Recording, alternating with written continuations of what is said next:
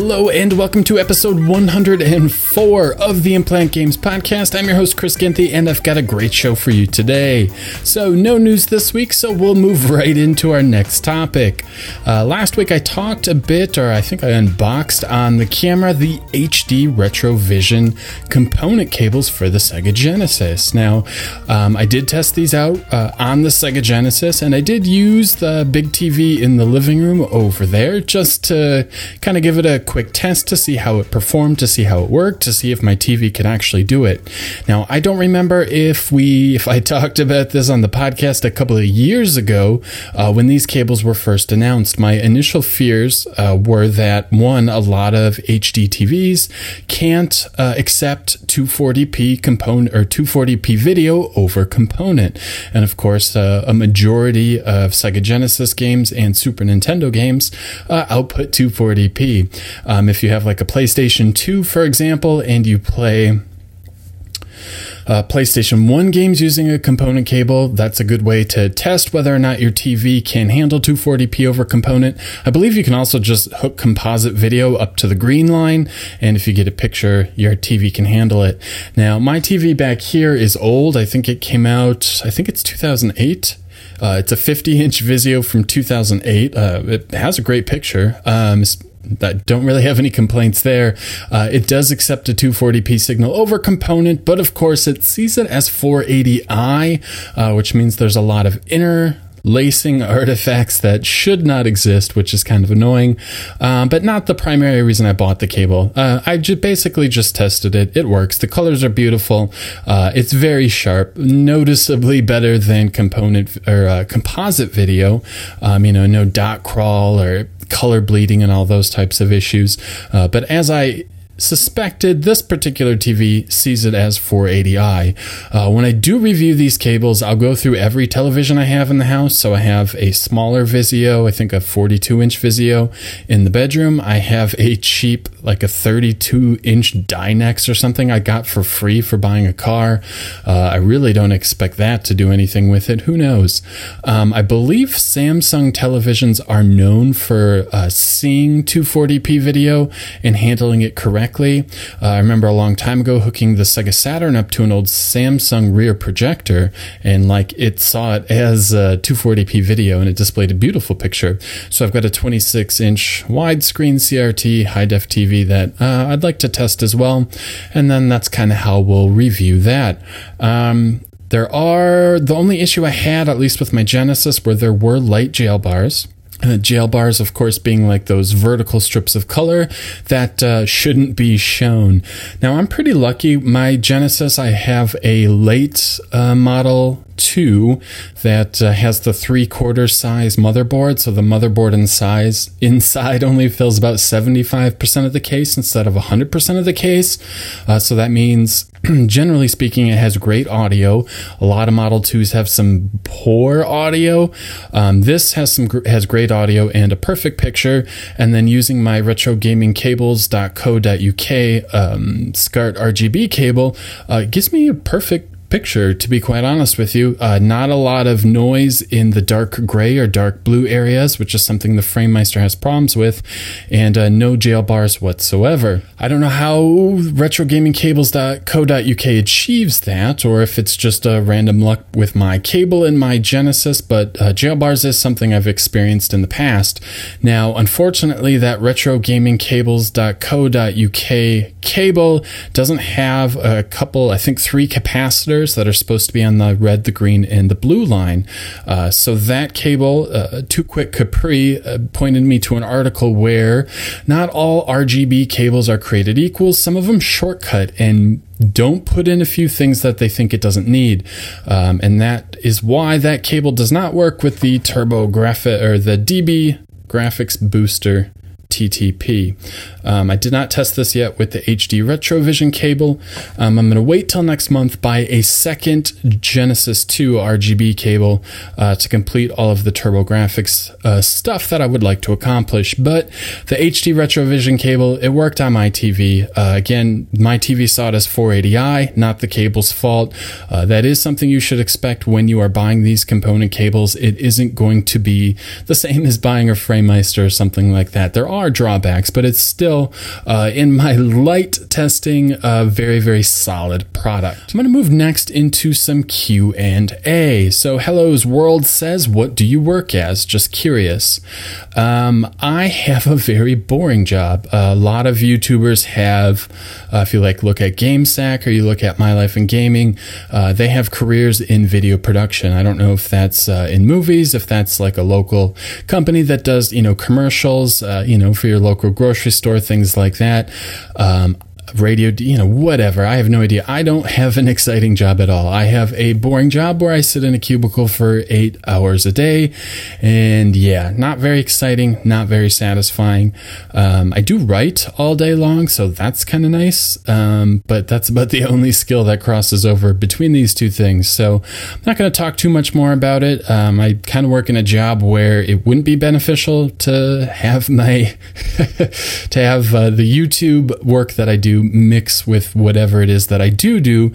So that's about as far as I'm going to go. But I'm definitely envious of those guys, that get to, do all of that for a living on top of having a side project on YouTube. So maybe I'll be able to work in reverse. Maybe my skills will get to the point where I can find a job doing some sort of audio or video production, or maybe I'll just never develop those skills and I'll always be an amateur. We shall see.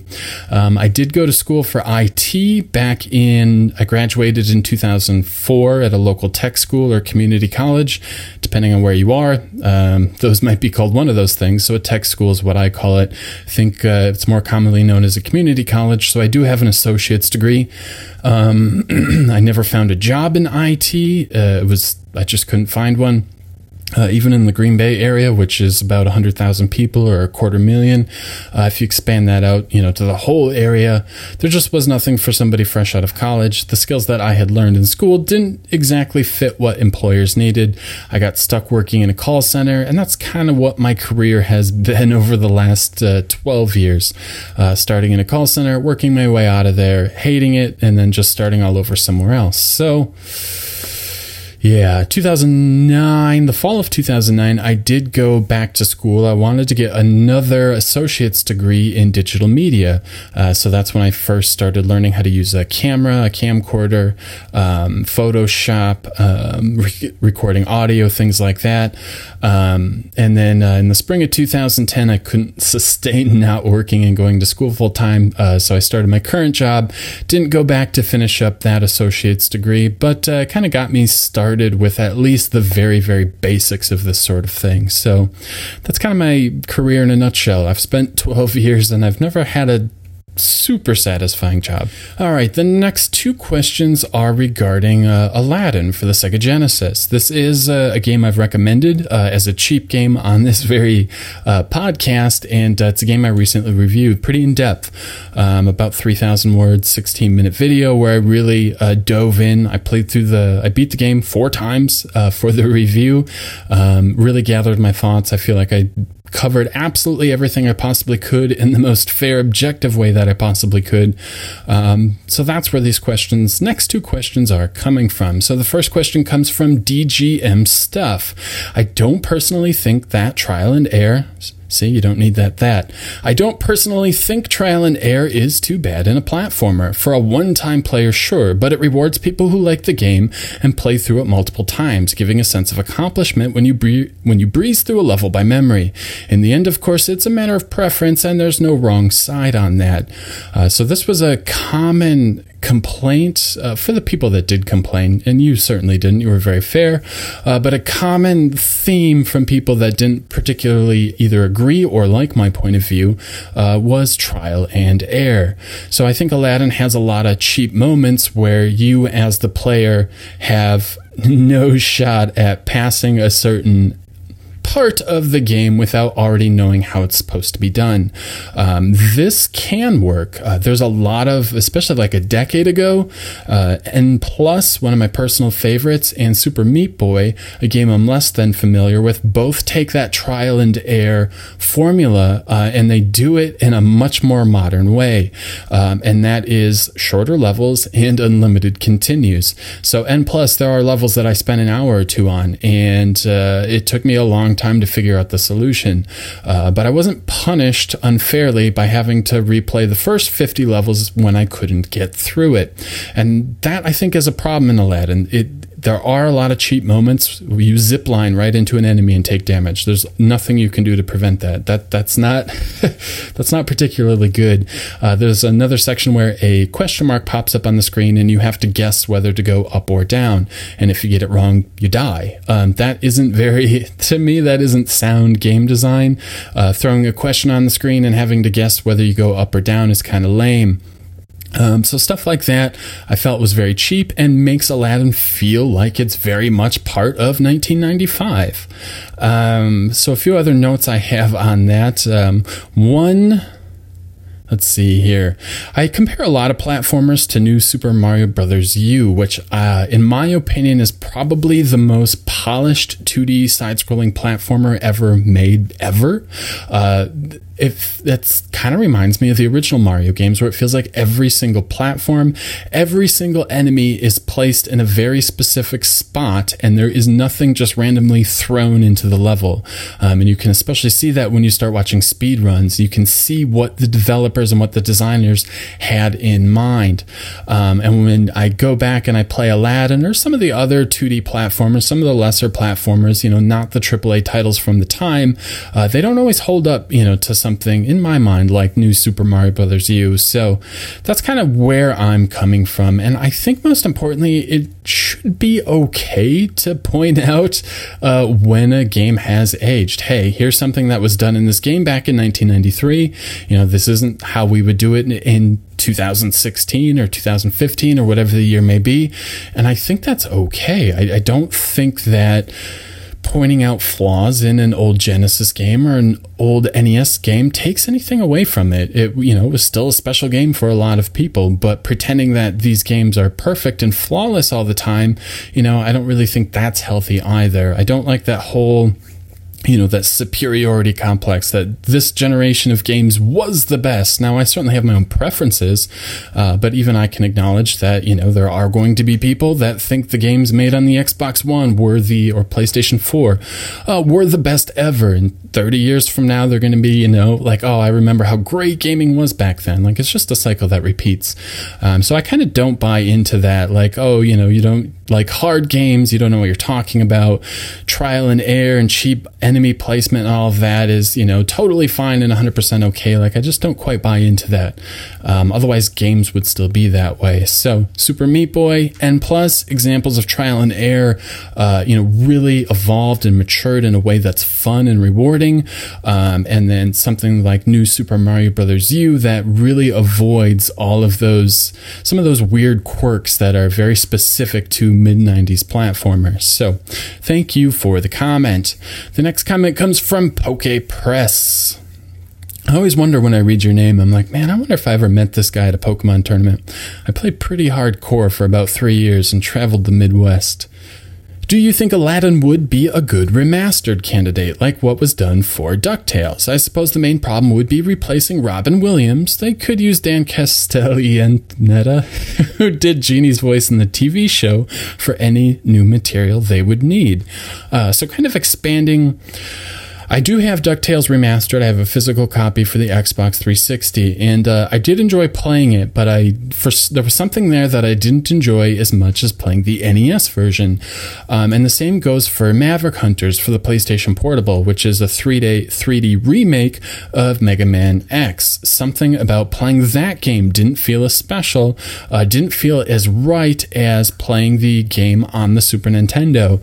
And I can't quite place it, but I think it is the pixel perfect nature of those two games. So like, Mega Man's blaster, fills up 4 or 6 or whatever pixels across the screen, and just the way all of those exact numbers kind of match each other, how many pixels high they jump, all of those types of things, I think they're very specific to that low resolution nature.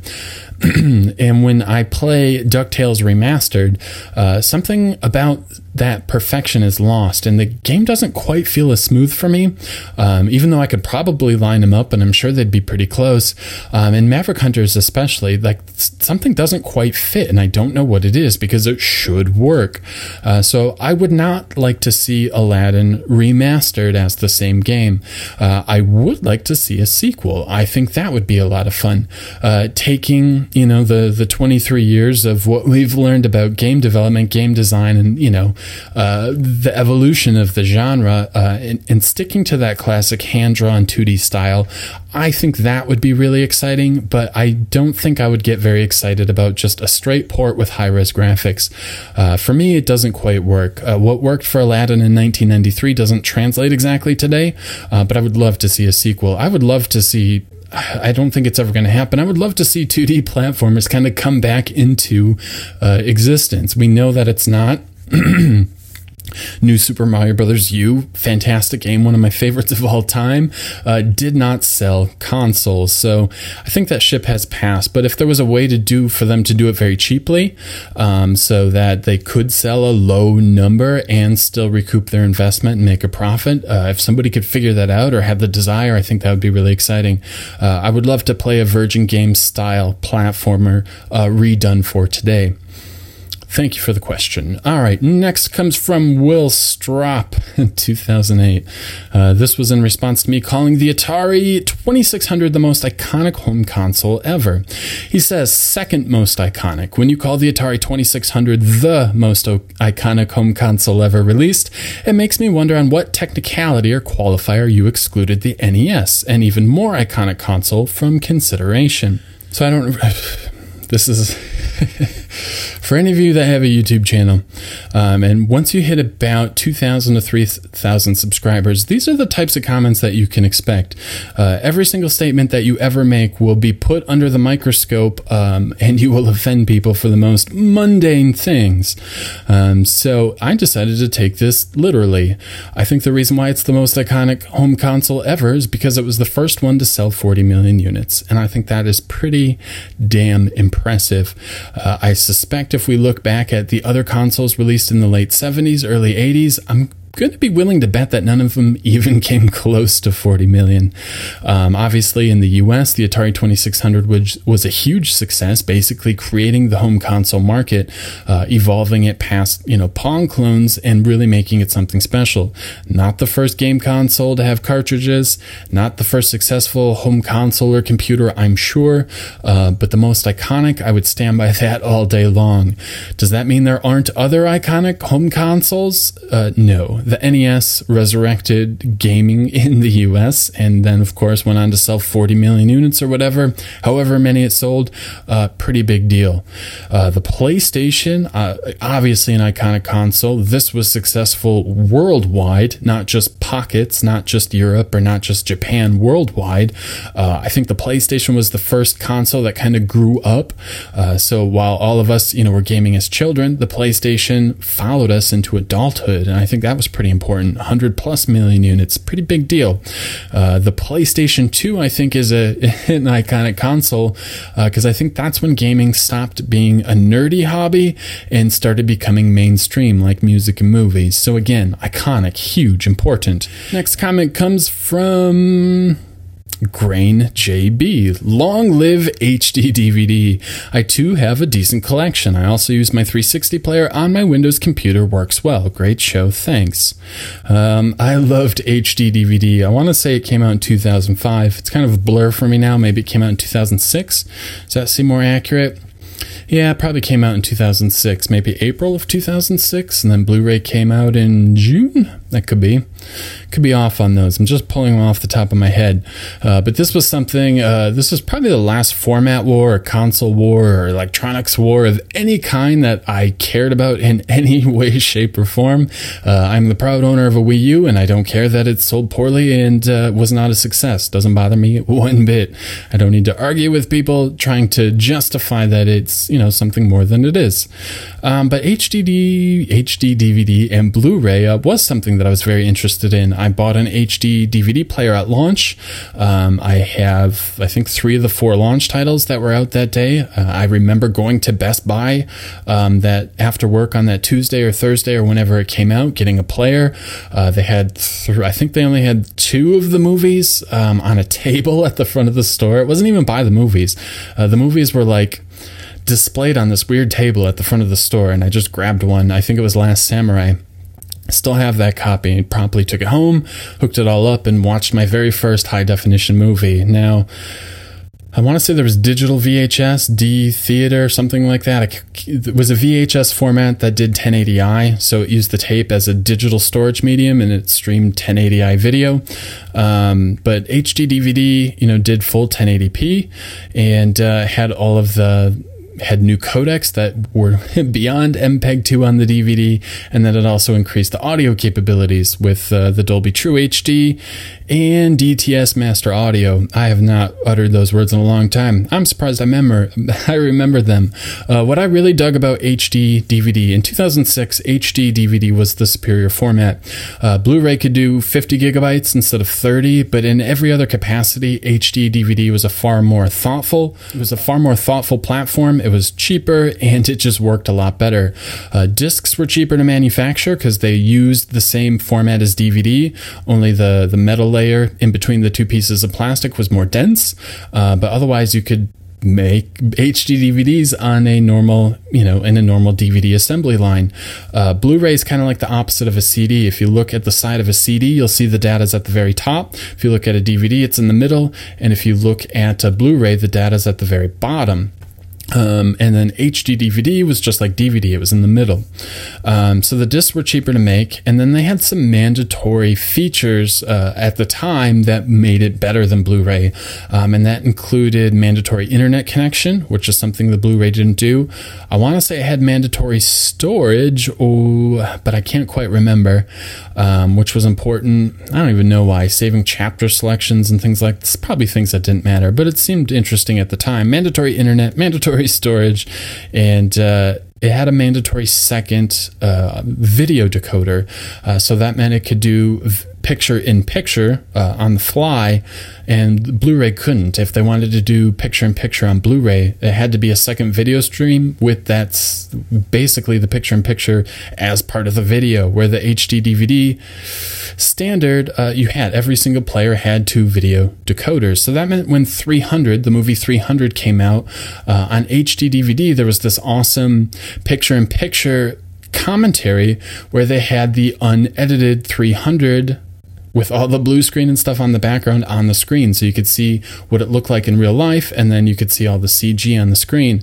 But Blu-ray couldn't do that, so the first run of 300 on Blu-ray just didn't have this awesome picture-in-picture feature that was really fascinating. And then Blu-ray, I want to say, uses JavaScript for its menus or something like JavaScript, which really sucks.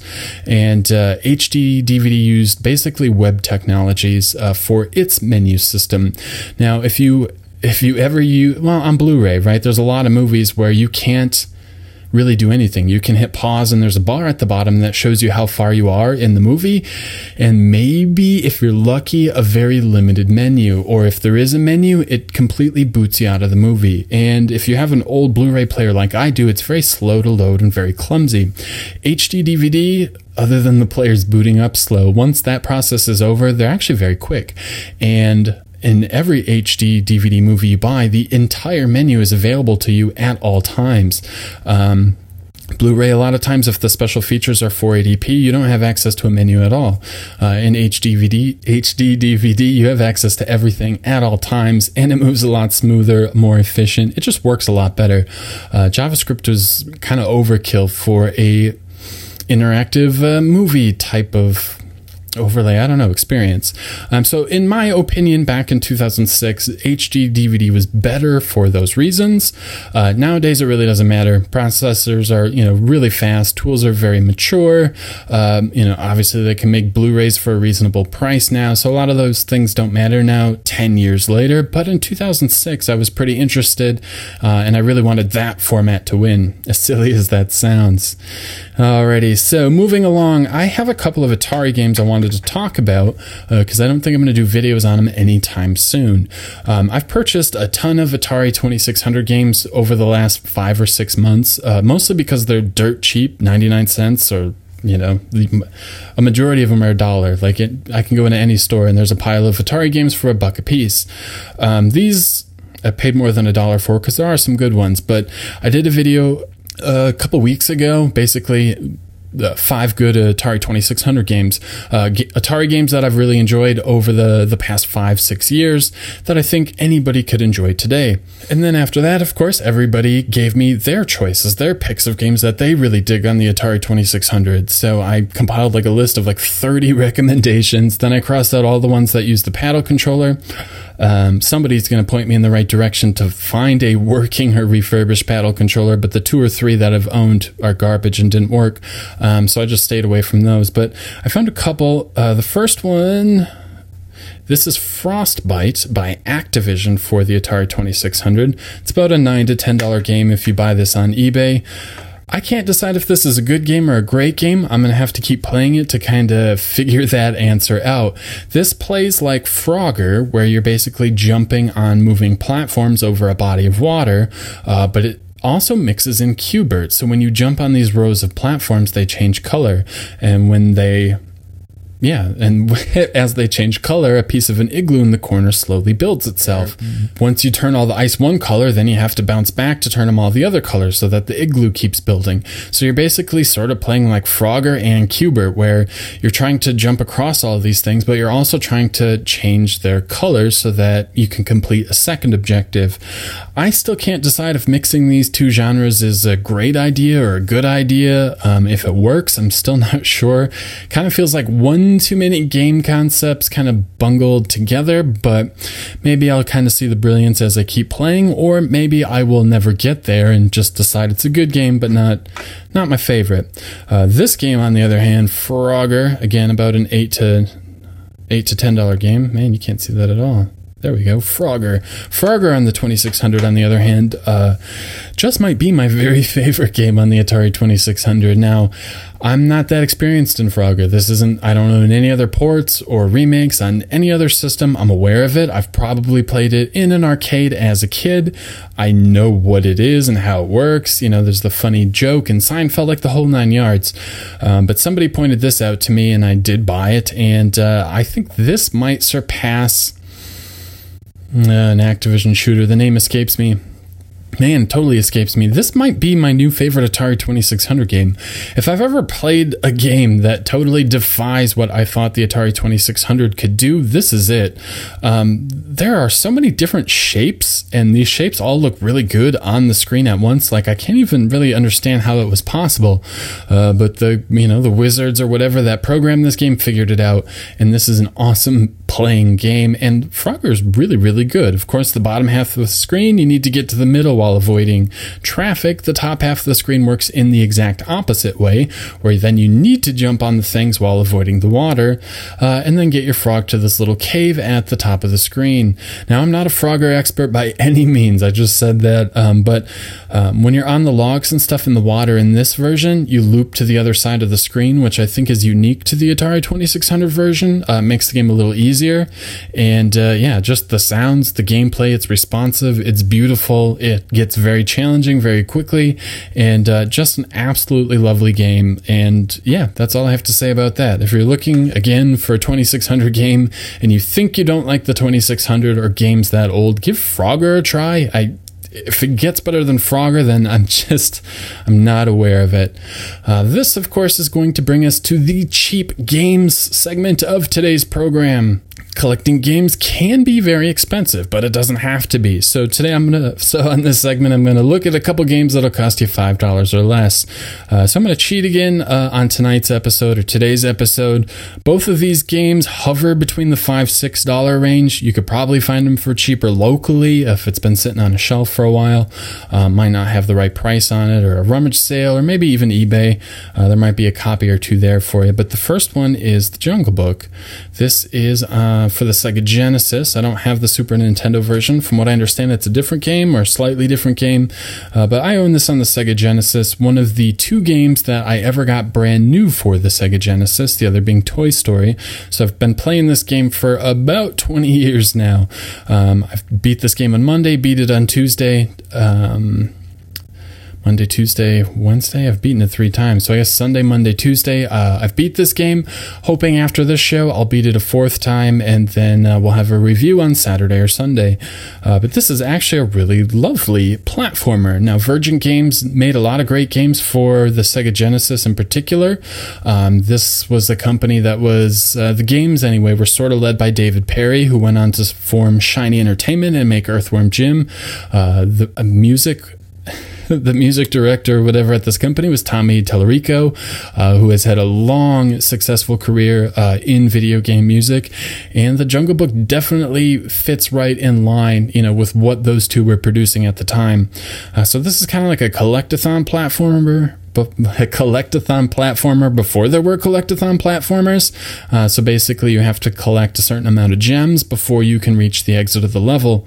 But it's beautiful for one. Great looking Genesis game. The music is outstanding. Again, I don't think Virgin used the normal development kit sound engine that came with the Sega Genesis development kit. Gems, I think it was called. I think they made their own.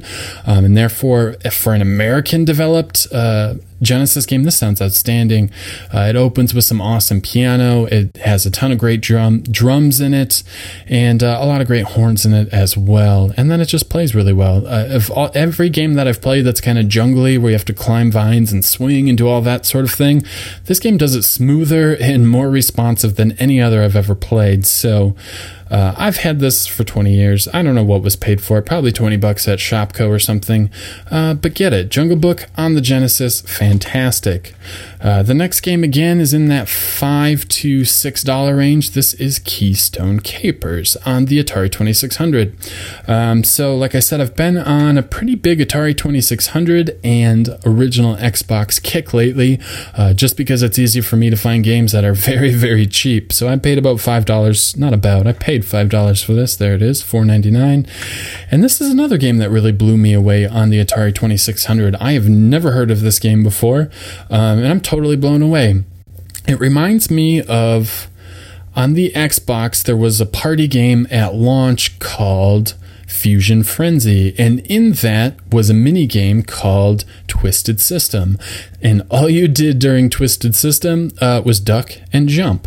And when you're playing that with 3 of your friends, got a couple of beers, it is some of the most fun I've ever had playing a video game. Twisted System on Fusion Frenzy. All you do is jump and duck, and it's outstanding. That's what this reminds me of. Now, it's a little more complicated than that, because you have to run basically across the screen, go up a staircase, run the other way, trying to catch a bad guy.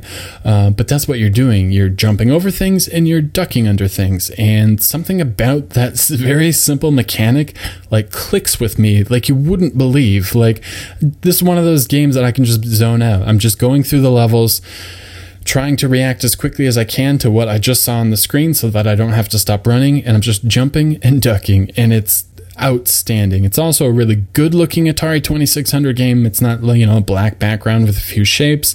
It sort of looks like a shopping mall, which is what it's supposed to look like. A lot of complex shapes on the screen. So it looks nice, sounds nice, but more importantly, it's just addicting as hell. So check it out. Keystone Capers on the Atari 2600, The Jungle Book on the Sega Genesis, then of course Frostbite and Frogger also on the Atari 2600. So that is going to wrap things up for this episode. If you are watching this and you'd like to listen to it like a normal podcast, I've got a link to the RSS feed or iTunes or Google Play in the description below. And if you are listening to the show and you'd like to watch the video or watch any of the other content I produce each and every week, check out the YouTube channel, youtube.com/IMPLANTgames. And until next time, have a great week.